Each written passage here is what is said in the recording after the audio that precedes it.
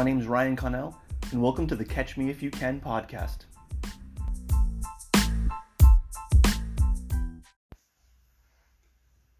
For this next episode, I want to revisit a video talk I did about 6 months ago on a conceptual reframe about work-life balance. I was inspired by my own weekend warrior habit, and I set off to explore this idea of work-life balance. I read articles from world leaders such as our American billionaire CEOs, and like many of you, I'd often felt as if my work life has overflowed into my personal life, consuming who I am. I used to tell myself I needed to improve my work-life balance. However, I was generally enjoying what I'm doing. Does that matter? Why can't I do the things that I enjoy? Which led me to a different question: is balance the right word? As discussed by these world leaders, balance suggests either work or life, as if you're forced to choose between them. The human brain isn't binary enough to turn work me off and home me on with a switch. It's natural that if I have a great day at work, I'm going to come home happy and be a better husband. And if I'm having a challenging day in my personal life, it's natural that I'm going to go into work and it's going to affect it. Both Bezos and Nadella suggest replacing the word balance with harmony. Harmony is better. It illustrates togetherness and synergy. However, harmony for me, it's still not illustrating the hierarchical idea that work is a vehicle or a way or a method for helping you achieve a purpose in life. So let's talk about finding your purpose. So I ask myself, who am I? Why am I excited to get up in the morning? And why do I feel fulfilled at the end of the day? I channel influential leaders such as Simon Sinek's book regarding finding your why. For years, I've easily identified my work why, but I've struggled to combine a work why and a personal why. And according to Simon, the real why, your true purpose, there's only one, and it's personal.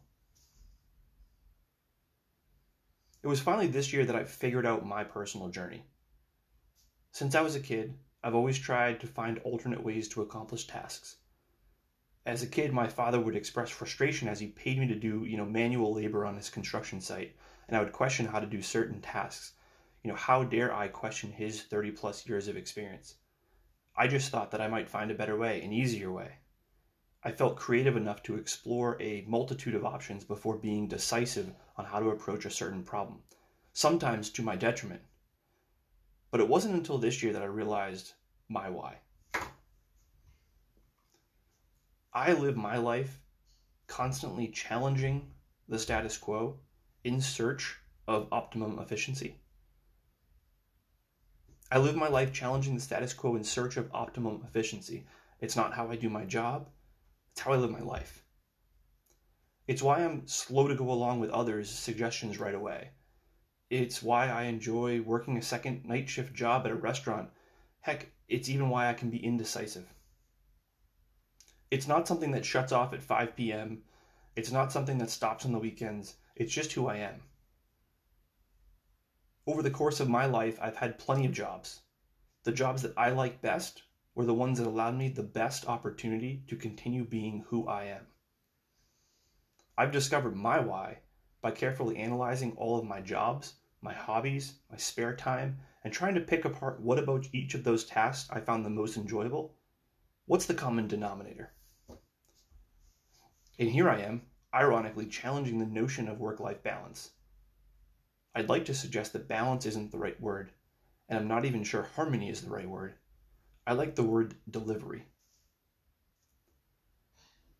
I'm using work to accomplish my personal journey. Using work. Work is simply a tool or a vehicle to let me live the life I desire. Work and life are not a balancing act. They're not a well-orchestrated symphony. Work is a delivery system for your life's purpose. I've reimagined the theory of work-life balance, and I propose this reframe. I propose we consider using it as a form of measurement, the strength of your work-life delivery. When we pose the term as a delivery, we're focused to train our minds that we're attempting to live our lives to their fullest potential, and work is simply a delivery system to help you pursue that purpose.